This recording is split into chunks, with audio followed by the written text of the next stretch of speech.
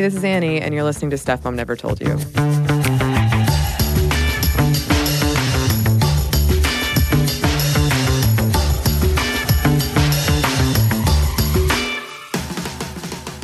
And today, we're going to talk about a topic a lot of you listeners have requested, the missing and murdered Indigenous women of North America. And this is often shortened to MMIW. And to talk about this, I am so happy to be joined with Christine Novis from Seeding Sovereignty. Thank you so much for joining us, Christine. Thank you. Could you tell us a little bit about yourself and about Seeding Sovereignty? I'm Plains Cree Saulteaux of the George Gordon First Nation in Saskatchewan, Canada. But I grew up in Winnipeg, Manitoba, Canada, which sometimes I jokingly call the resiest city in Canada. And I've been living in Iowa for about 13 years. I came here to get my degree. I have a master's degree in religious studies with a focus on Native American religion and culture, and a minor in American Indian Native Studies. And Seeding Sovereignty is an organization that's been around just for a few years. Kind of emerged out of Standing Rock. A woman by the name of Janet McGilvery founded it. And then I started working with Seeding Sovereignty almost 2 years ago now. And it's a women's Indigenous-led organization. And we kind of do... I don't know what you would call us, to be honest. I have trouble answering that question. We do media. We do a lot of writing. We do a lot of community work and organizing. So we kind of do it all. I love it. And that's one of the reasons I reached out to you. And I'm so glad because you're a busy person. I've been chasing Christine down for like a year. So I'm really happy this is happening. But before we get started, I did want to include the legal definition of missing in the United States. So if a woman is a legal adult, 18 or over, she has the right to go missing to get away from family, friends, or an abuser.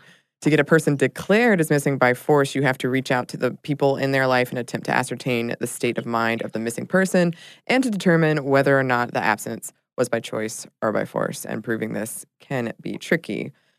So we're going to start with kind of an overview of this situation in the United States. So, Christine, could you tell us a little bit about MMIW? Yeah, well, I'd have to say the acronym itself did not start in the United States. It's something that was born out of the similar situations that are being faced in Canada. Right. And in Canada, actually, I believe it was the acronym for a very long time was MMIWG, Missing, Murdered Indigenous Women and Girls.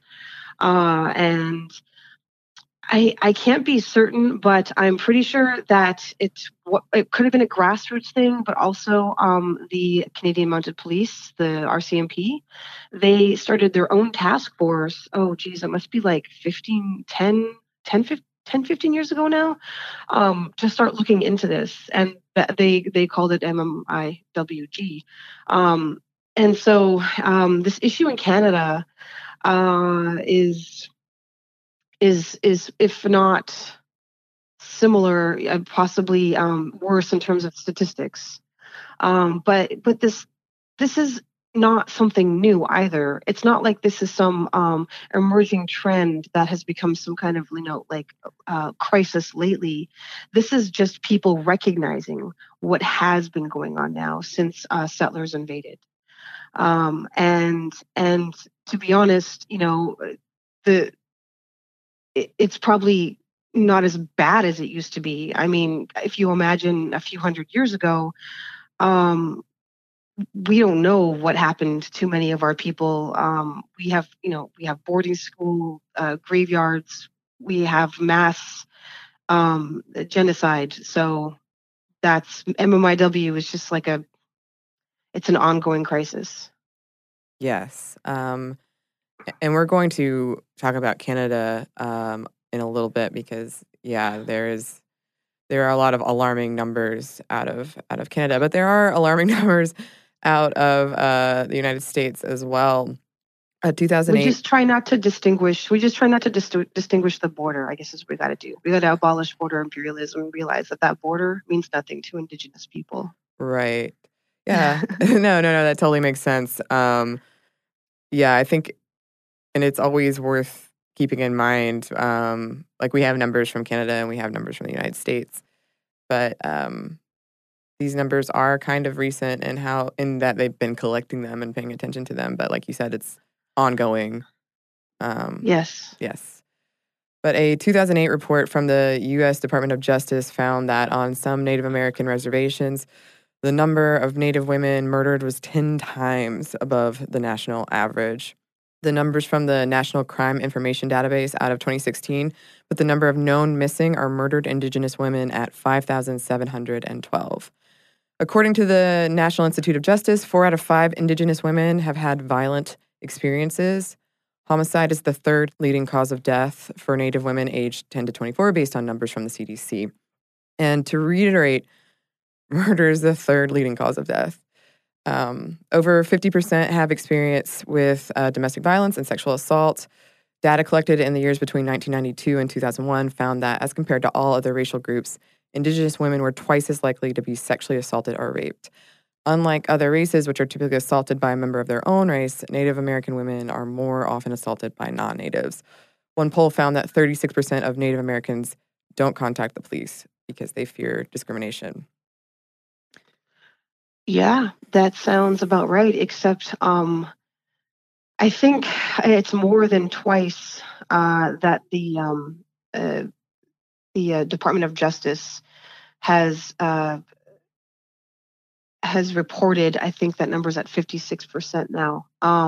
Also, if you talk to grassroots activists and you just kind of know what's going on in your community and you know the people, that number is probably more like 80 or 90% of Wow. Indigenous women that will be sexually assaulted or raped in their lifetime.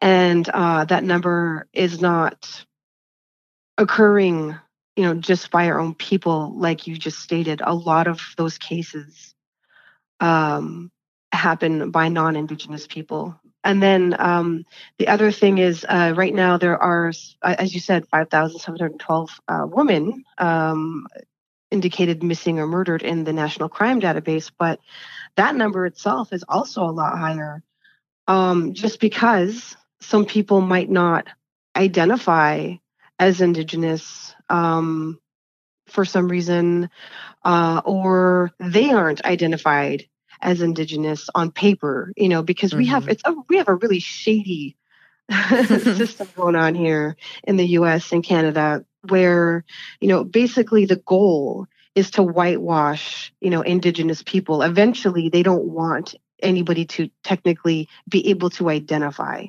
as Indigenous because, then that means reserves, which means, money, which means recognition of sovereignty, which is just a real headache for the government. And so not only that, but then, a lot of these people, or some of these people that have gone missing, they might be homeless and they might not have identification on them. Mm-hmm. So we know this number is much higher. Just like in Canada right now, they say there's about 1,000, but like grassroots activists will say there's probably more like 4,000 or 5,000. Wow. Yeah. Yeah, these numbers are really, really distressing, and it comes with like they're already distressing, and it comes with that recognition that it's probably far worse, like definitely far worse. Yeah, it usually is in Indian country. People don't realize the conditions that a lot of Indigenous people are living in. There's this weird myth out there that somehow casinos are creating these lavish lifestyles for us, which is far from the truth. Right. So another number I have that I found is really, really upsetting. In Washington State, where Native Americans make up less than 2% of the population, they comprise over 5% of the 1,800 missing person cases. The FBI looked into 16 deaths, most of them of Native women, that took place on Washington State's Yakima Reservation in the mid-2000s. The victims' bodies had been found between 1980 and 1992, and the high number had summoned the FBI convinced they were dealing with a serial killer. When they released a report on the findings in 2009, they came to the conclusion that these murders weren't the work of a serial killer or any one person. 10 out of the 16 cases were deemed probably as homicides. The rest were listed as accidental drownings, hypothermia, or unknown. And then the attention of the FBI and media in the country completely moved on. Yeah, that's not uncommon. Yeah, this again, these numbers might not be accurate because there are a lot of cases that are deemed hypothermia when in fact there are these victims have bruises on their body. Right. And you have to wonder what that's about. Hypothermia is it can be considered one of the more go-to, I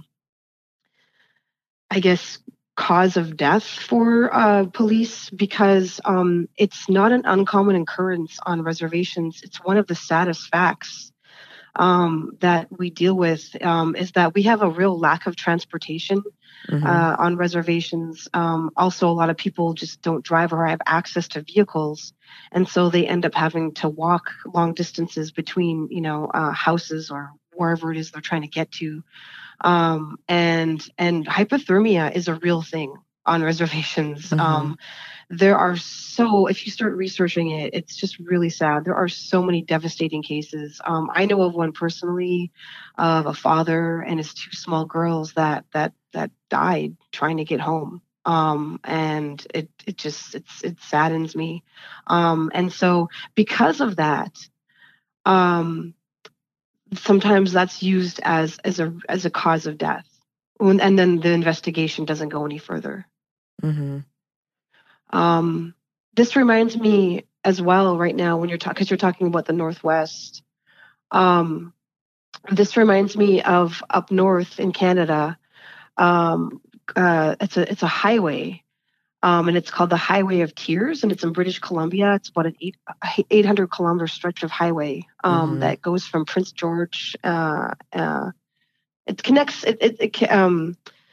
It connects Prince George and Prince Rupert. Anyways, and it's like kind of infamous. Right now, I think there's 18 unsolved cases of missing and murdered and women there, mostly First Nations.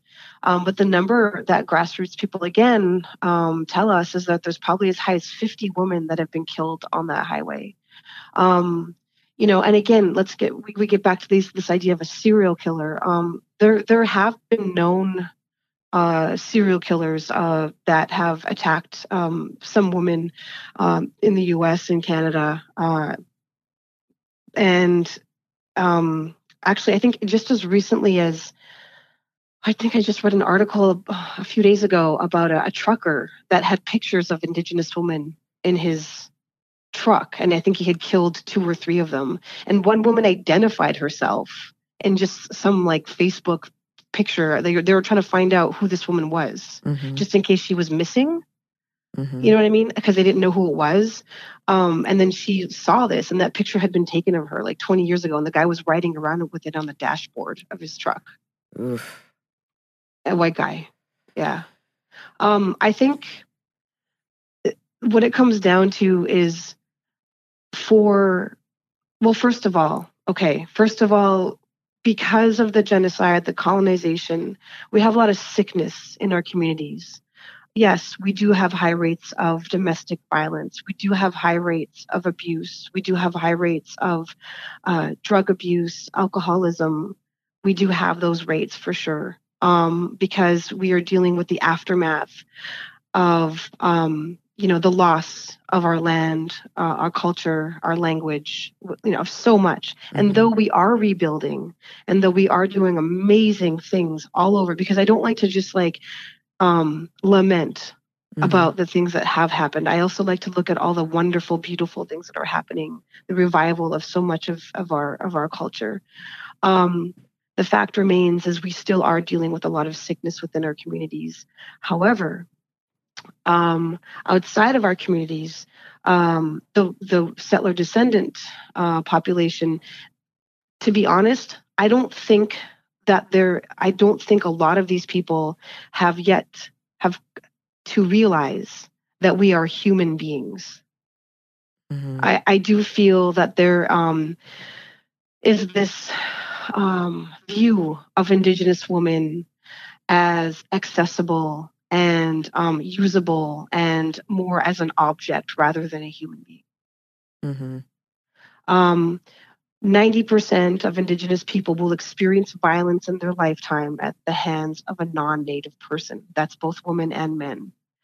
And so that just goes to show you that we we when we are still dealing with institutionalized racism, with blatant racism, violent racism, sexual racism, we're dealing with a very, very dark and ingrained type of thinking that is still very much embedded in settler descendant society.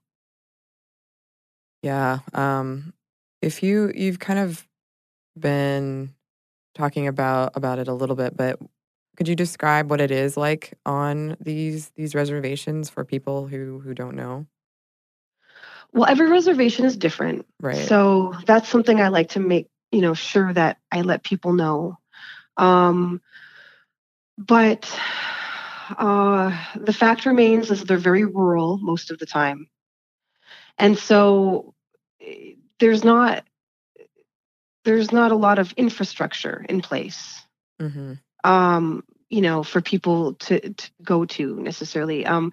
Also, we have not very high budgets often for our own police departments, and we have to rely on state or BIA programs. There's a lot of poverty. Mm-hmm. Some reservations in the U.S., the unemployment rate is as high as 80%.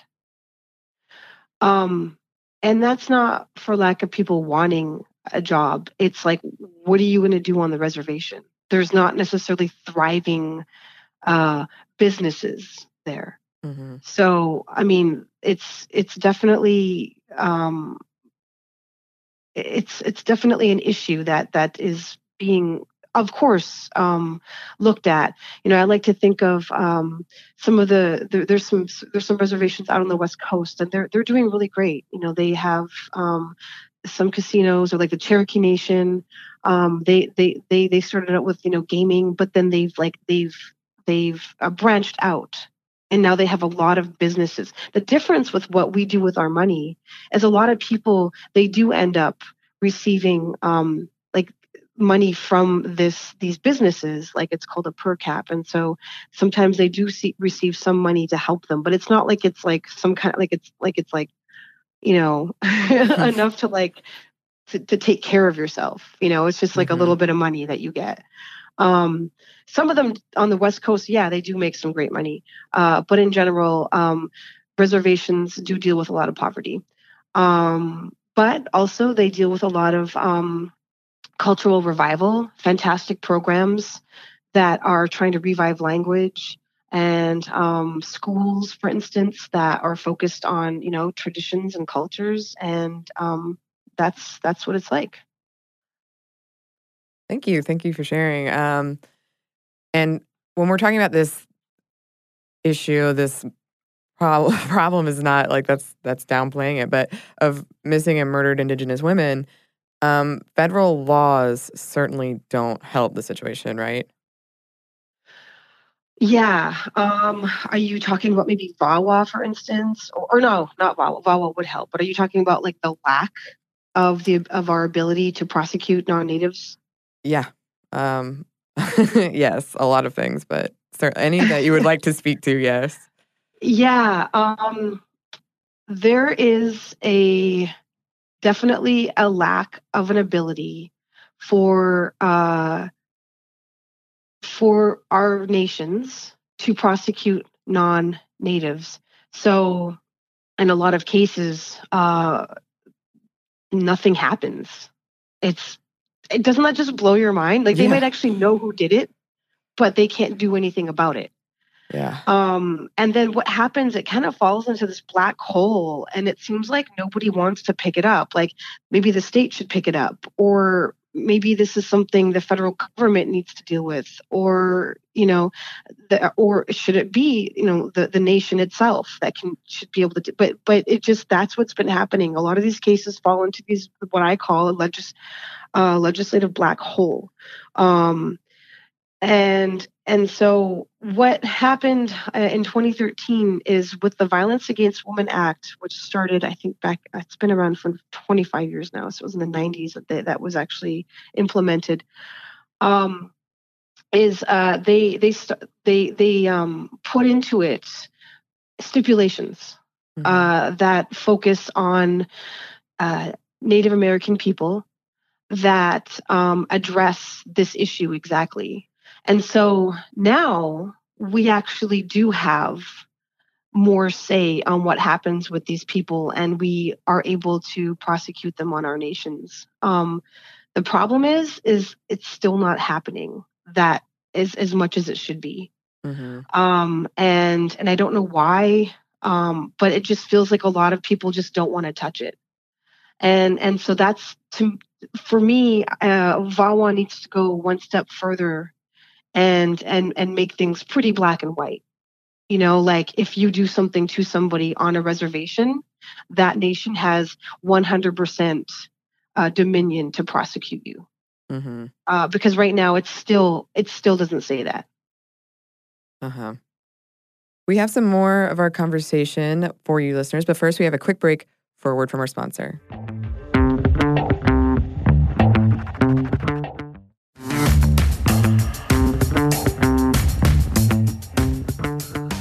And we're back. Thank you, sponsor. I have Savannah's Act from North Dakota. Yes. Could you speak to that one? Savannah's Act, yeah. Still not passed, which is really sad. I'm trying to think of the guy's name. Oh, geez, it really bugs me that I can't think of his name right now. Of course, he's a Republican. And how a Congress person has the right to just say no to, and they don't want to vote, and then they can completely stall a piece of legislation. Just one person can do that. But so that was stalled. And what really sucks is it was stalled before Congress went on break. And so then when they got back, they're going to have, they had to start all over again. But then, as you know, the government shut down. Right. So it's just like there's always something, However, there is some really fantastic, badass, congresswomen now that are they're like, we've got Sharice Davids and Deb Haaland, and they're not going to take no for an answer. And so they are definitely going, I hope, make sure that Savannah's Act passes. I'm also right now thinking of Ruth Ann Buffalo in South Dakota, who's been working really hard to try and make sure that gets passed. And to be honest, it's not just Savannah's Act. In our states, in individual states, there's a lot of people that are trying to get different legislation passed. And I know Deb Haaland just talked about legislation that they're trying to pass in New Mexico. Right now in Minneapolis.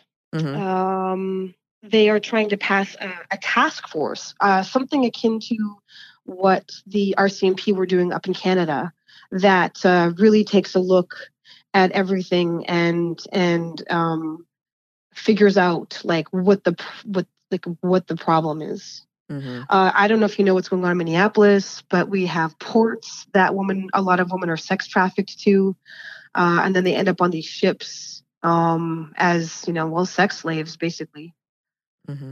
It's pretty disturbing. We have a very high Native population in Minneapolis, and to be honest, a lot of women from where I'm from, Winnipeg, and and Manitoba and Ontario and Saskatchewan, they end up getting kind of trafficked down into these areas. Mm-hmm. And people think that sex trafficking is like you end up on the other side of the world, like in Russia or something. And in a Right. lot of cases, they just end up like at some other place in the continent. Mm-hmm. Yeah. And real quickly, could we step back a bit and talk about Savannah's Act and what that would, if it was passed, what it would do? Yeah, Savannah's Act. It's a recognition, first of all. Okay, it's a recognition that there are some on some reservations that like Indigenous women are murdered at more than 10 times the national average. Mm-hmm.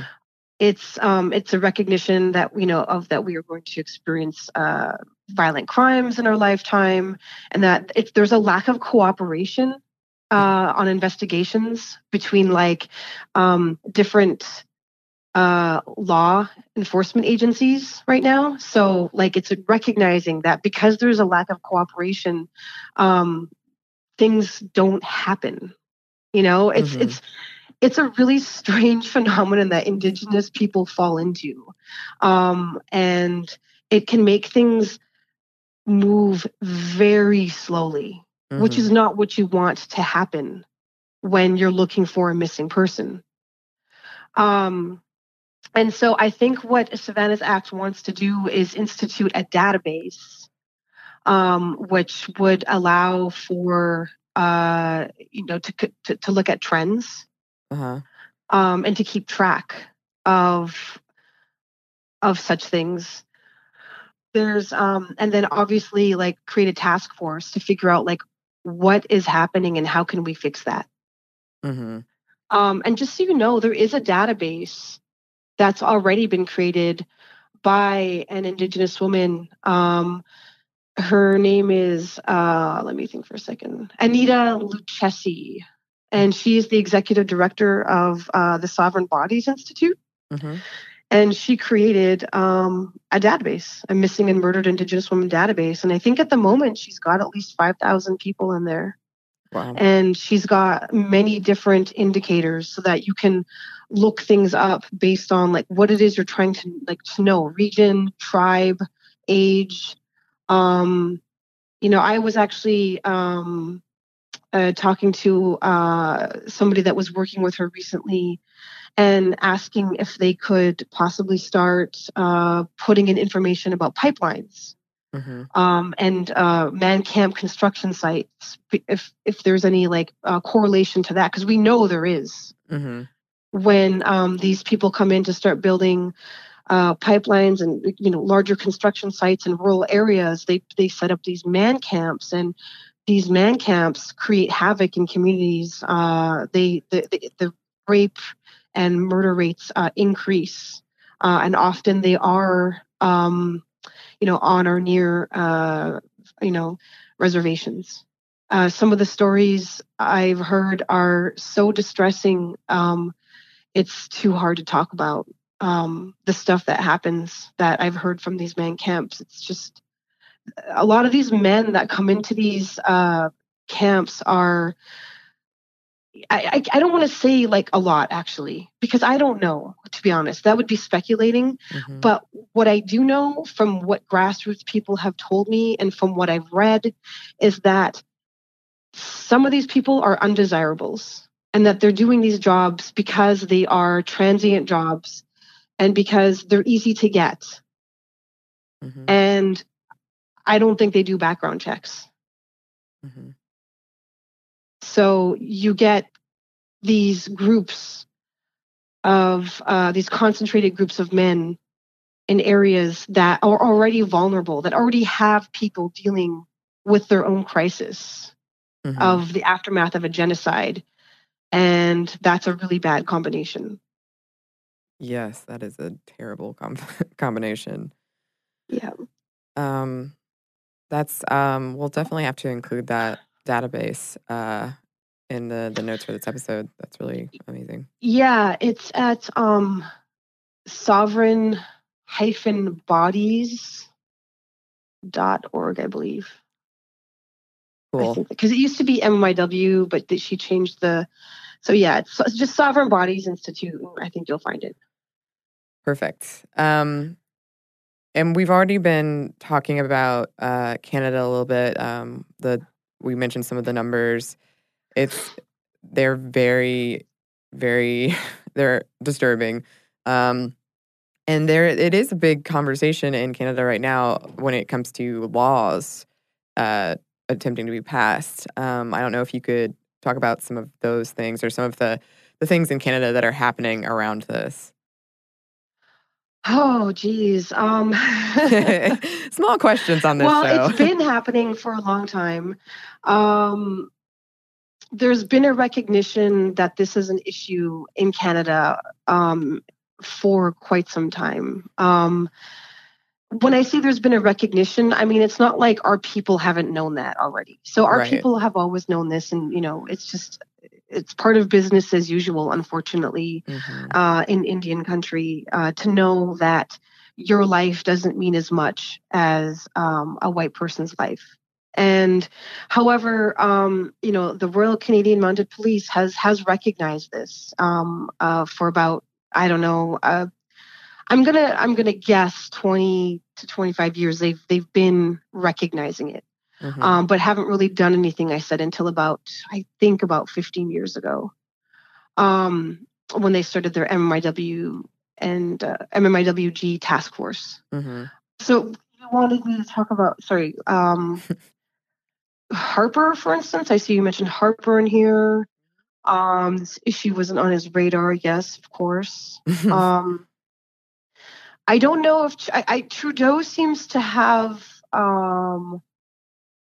a better understanding of this issue, except right now Indigenous people are mad at him in general because he's not recognizing our sovereignty. And so it's really hard to trust somebody to do something about this crisis when, in essence, they're also just allowing, pipelines and all sorts of other devastating projects to go through our territories, which we should have the right to say no to. Yeah. So it's such a complicated phenomenon because, these people say, oh, we recognize there's this crisis of Indigenous women that are, and it's not just women, by the way. Like, this is people. Like, I tend to want to call this an MMIP issue because our men, from what I've been told by a fellow grassroots activist who actually does this for a living, search for Native people, she tells me that she thinks our men go missing at higher rates. Really? But because they're not caregivers, they're not necessarily reported. Because, because in a lot of cases, the mothers are the caregivers of our children, like they go missing quicker And so, but anyways, back to what I was saying, the issue that I see is that body sovereignty is very much linked to land sovereignty. When the settler invaders came to colonize this land, the process of that is to take the land, just to take it because it's free real estate for the sake of, living on it and then extracting the resources from it. And then in the process, you have to mitigate the local population either through, annihilation, assimilation, or slavery. And so one of the tactics that's used is to attack the woman, to dismantle the family units, and to basically to cause just a basic shutdown of the functioning of a tribe, and that is to rape the woman, kill the woman, do all sorts of I mean, there's stories that I don't know if your listeners want to hear. Like, there are stories that are just so atrocious that it's hard to believe that human beings would do this to one another. And so this right here is, and I know I seem like I'm going off on a tangent, but this right here is exactly it, though, because they don't see us as human beings. And therefore, we don't have any body sovereignty. In the quest to take the land, our body sovereignty is removed. Right. And it still has not come back. We're still fighting to revive that. We're still fighting to own that in a way. We're not as safe as your regular white person. Yeah. And there was obviously I did some research on the media coverage around this, and that was something that I ran into that unfortunately didn't surprise me, but that it took a white woman going missing for authorities to look into um, what was, I think it was the Highway of Tears. It turns out 8 of the women who went missing previously were white, but reporters mistakenly thought they were Indigenous, so they didn't really report on it. And then, yeah, when it was a white woman, then suddenly it was like, oh yeah, let's look into this. So that's definitely a piece of what we're talking about, and it's unfortunate and terrible. It really is. You know, when there's a white person that goes missing, you see the picture all over the place, right? Yeah. Like all over the nation even, and it's on national news. How often do you see that for an Indigenous woman or a Black woman or like a Latina woman? Yeah. Like I never. mean, you just really don't. No, it's just, and it's just sometimes like the institutionalized racism that runs this country just blows my mind. Like I can't. It's almost like I can't believe that. It's almost like I'm in some different dimension. Like, is this a joke? Like, how is that a thing? How is that a thing right now in this day and age? But then I remember, the civil rights movement and the Red Power movement. That was only 60 years ago? I mean, are we really going to wipe out 500 years of genocide and colonization that happened before that, just from the past 60 years? No. I mean, some of the people that were in those revolutions are still living today. My grandmother went to a residential school. My grandfather did. And so I'm just 2 generations away from being beaten for speaking my language and probably, sexually, assaulted, and a high likelihood of even being murdered just because I'm a Native person attending or forced into a residential school. So I'm only 2 generations away from that. Yeah. And actually not even. My aunt also went to the same residential school that my grandmother went to. So to be honest, I'm just 1 generation away from it. Yeah. It that yeah, it's so there's so much work to be done.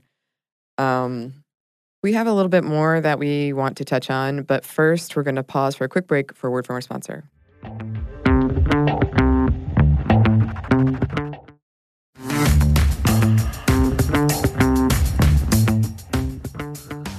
And we're back. Thank you, sponsor. And I'm glad that we're having this conversation and that you're here to hopefully bring this the attention, at least some of the attention that it deserves, that we've been ignoring it for so long. Are there things that listeners can do, resources for them? Yeah, I like to give people something that they can do. I would like them to support the database that I was talking about earlier, that Anita Lucchesi has been working on.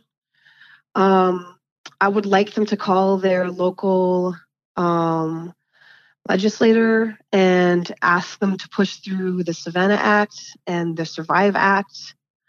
I would like them to get to know the local tribe in their area. It's through unity that we can make a difference. It's through people getting to know us and humanize us, basically, that they're going to understand more of what's going on. That this issue just doesn't affect, you know, Indigenous people either. It affects us all because this is a part of the human condition. By looking at what's happening with Indigenous people as well, like, you have an understanding of sex trafficking that's happening everywhere to all people. Mm-hmm.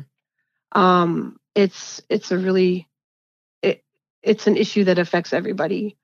I'd like to see people push to see VAWA reauthorized, because right now it didn't get reauthorized on February 15th when the government started up again. The Democrats say they're the ones that stopped it from being reauthorized because they want to do something to it. Hopefully it's to fix I don't know if you know what Trump did to the definition of domestic violence, but it was very quietly done. He gutted the definition of domestic violence in VAWA. So whereas it used to be quite expansive and it took years to get to that point, and it talked about emotional violence, it talked about psychological, all those other, issues. Right now, it's just like one line. That's very much, and like very much just like a judicial definition. Domestic violence is violence committed on one person by another that blah blah blah lives in their household or something like that. Like that's what it. You can look at I have I think if you can, somebody has taken screenshots of what it used to look like, and we can find it online, but like it was much more expansive. And so I'd like to see people like talk about that and see if they can get that changed. Like figure out what's going on in your own state. Like right now there are, like I said, Minnesota is working on their own MYW task force, New Mexico, a few other states, South Dakota, possibly North Dakota, if I can't remember. But, like every state should have its own task force. Mm-hmm. And so that's really important. There's some amazing grassroots organizations, like White Buffalo Calf Women's Society in South Dakota. They've been around for a long time. I think 30 or 40 years, and they've been doing this work to help women in their community for a long time. The Braveheart Society, same thing. And we need to recognize that there are people in the reservations or in inner city urban communities where there are high populations of Native people that have seen this issue and have been trying to deal with it for a very long time. And we need to recognize that. I'm just a voice for right now for a lot of these people that are doing the work on the ground. Do you know what I'm saying? Yeah. Like I want these people recognized, or not, and their work that needs to be recognized. A lot of people don't know about it. Mm-hmm. And it doesn't take much to figure it out or to find out what's going on, because we have the internet now. You can pretty much find out anything you want. Yep.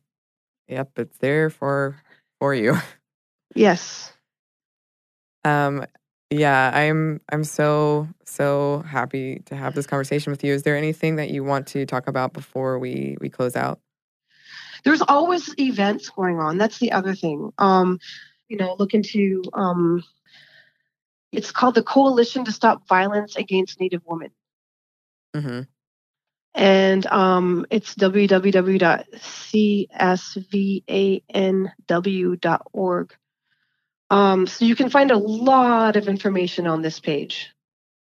Great. Perfect. And also, I don't want people to forget that the LGBTQ community is also highly targeted as well. Not only is there a lot of hate geared towards this community, but then, become Indigenous on top of that, you're dealing with some serious issues in terms of your safety.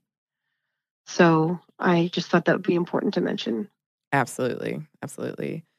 Thank you so much for joining us today. This has been it's been such a very I'm so glad that you're here to have this conversation. I'm so glad that after I've been a year, I've been like, we've got to get Christine. I will not stop. And so I'm just thrilled that you joined us today. Thank you. I just want to end by honoring all of the ancestors that have gone before us, and all of the tenacious people that have managed to keep our cultures and our languages intact, that are helping us get through this, and all of the people on the ground that are doing this work. First and foremost, I really want to say thank you to all of them, because this is not easy work. Yeah, absolutely. Are there places that the listeners can find you, or work that they can check out online that you'd like to share? Yeah, well, you can go on Seeding Sovereignty on our blog, and I've got some stuff there. I do have a couple of articles on Bustle, BUSTLE. One of them speaks specifically about VAWA. Another one I wrote last year about this issue, missing and murdered Indigenous women. So there's a couple articles I have up on Bustle for that. Yes, and you listeners should check them out. They're wonderful. Thank you so much again for joining us, Christine. Thank you, and I really appreciate it, and I hope you have a great day. You too. I appreciate it so much. If you listeners would like to write to us, you can. Our email is momstuff@howstuffworks.com. You can also find us on Twitter @momstuffpodcast and on Instagram @stuffmomnevertoldyou. Thanks as always to our producer, Andrew Howard. And thanks to you for listening.